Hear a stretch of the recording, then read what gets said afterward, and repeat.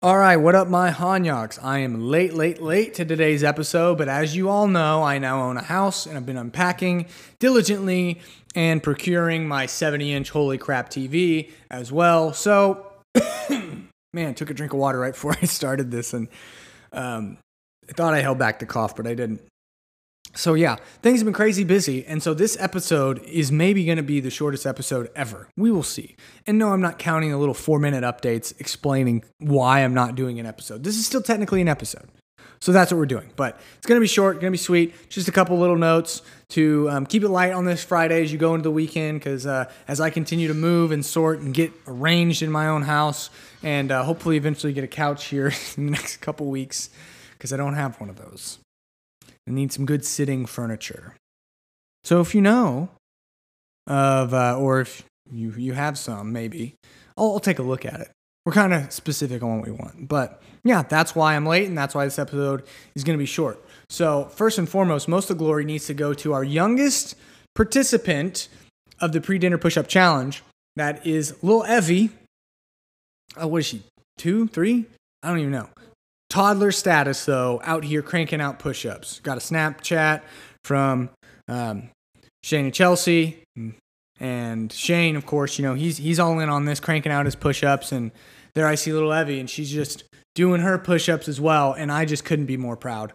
Absolutely incredible. And really, honestly, hats off to them as parents for raising a daughter who would want to be involved in these sort of things and participate. I mean, just incredible. So she's going to be probably an Olympic athlete, lifter, or something of the sort if she keeps on this track of pre-dinner push-ups and just hangs on to this habit. So keep it up, Evie. Love you, doing a great job. So proud of you. Can't wait to congratulate you in person, though. So shout out to Evie. Guys, it's not too late to join the pre-dinner push-up challenge, and it doesn't even have to be push-ups if that's not what you're in for.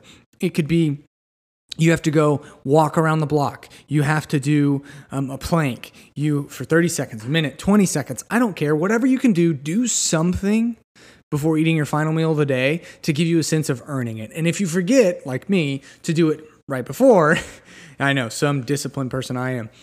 You can always, I usually remember about halfway through my meal. So I either stop and do them right then, or I just finish my meal and then I do them. And that's actually kind of in some ways making it harder, because now I'm processing all this food in my stomach and I have to crank out these push-ups going up, down, up, down, up, down, up, down, up, down. So yeah, join in.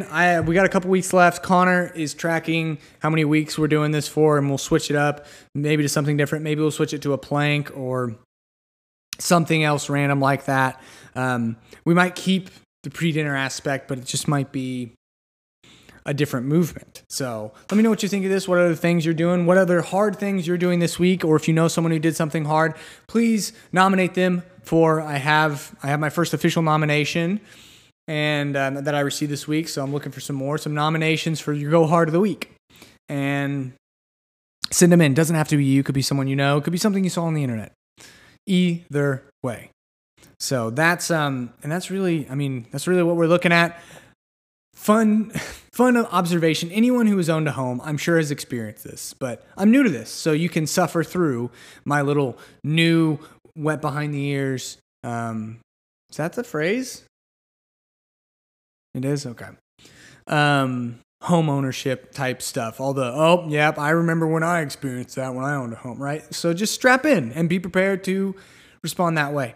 But I can tell you in the first, this is Friday, 4 days, I've noticed about 1.72 million different things that I either want to change, wrong, fix, update, repair, whatever.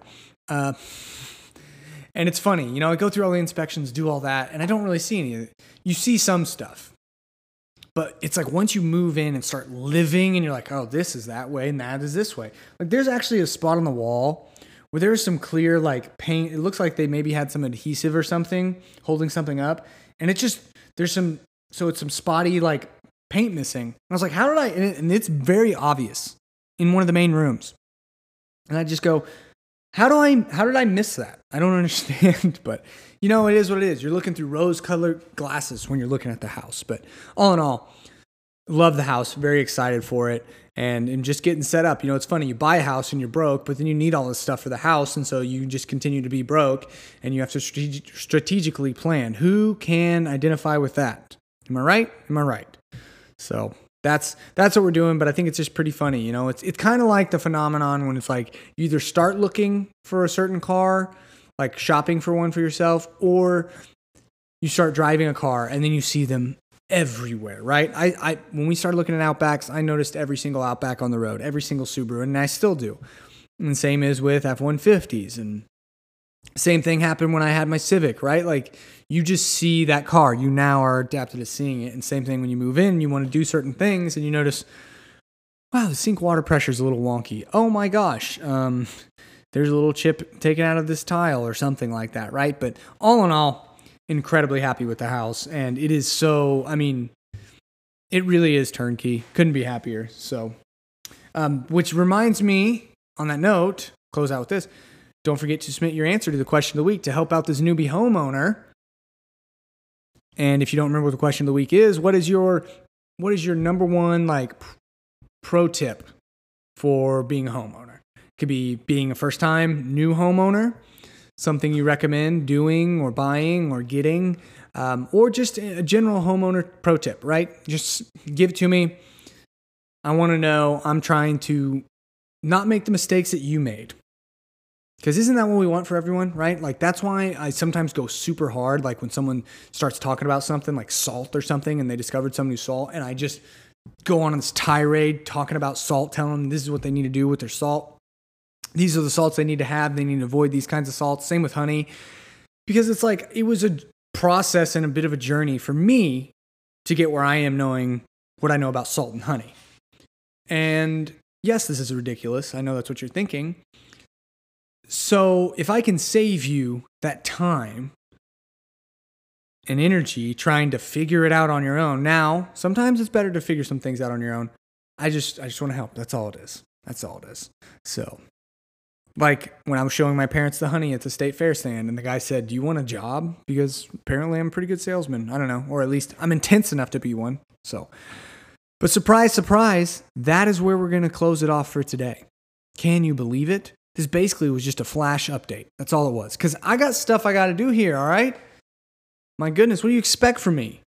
It's like I committed to cranking out a podcast 3 days a week, and I need to stick to that commitment. Just like, the commitment of going to the gym and working out every single day and just going to the gym every day, right? I'm going to give you an episode every 3 days a week. We'll just see.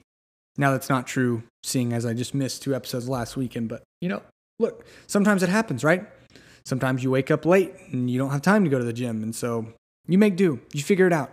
As long as you stay true to that commitment. And that's what I'm going to do for you. So that'll do it for me. Shout out to Evie for being the youngest participant to the pre-dinner push-up challenge. Invite all your friends. Tell them, hey, all you have to do is just crank out some push-ups every night before dinner. And if you want to do every meal, that's on you. But feel free. So let me know how that's going. Shout out to everyone who has joined in on that. I hope it's going well for you. I'm curious to know at the end of this, how you feel. I can tell definitely a difference for me. And I think ultimately, I don't know, it's kind of fun, right? It's kind of fun. Because you'd be like, especially if you're around other people and you're like, excuse me, and you go and crank out some push-ups, like, what was that about? And it's like, just doing some push-ups for dinner. What was what about?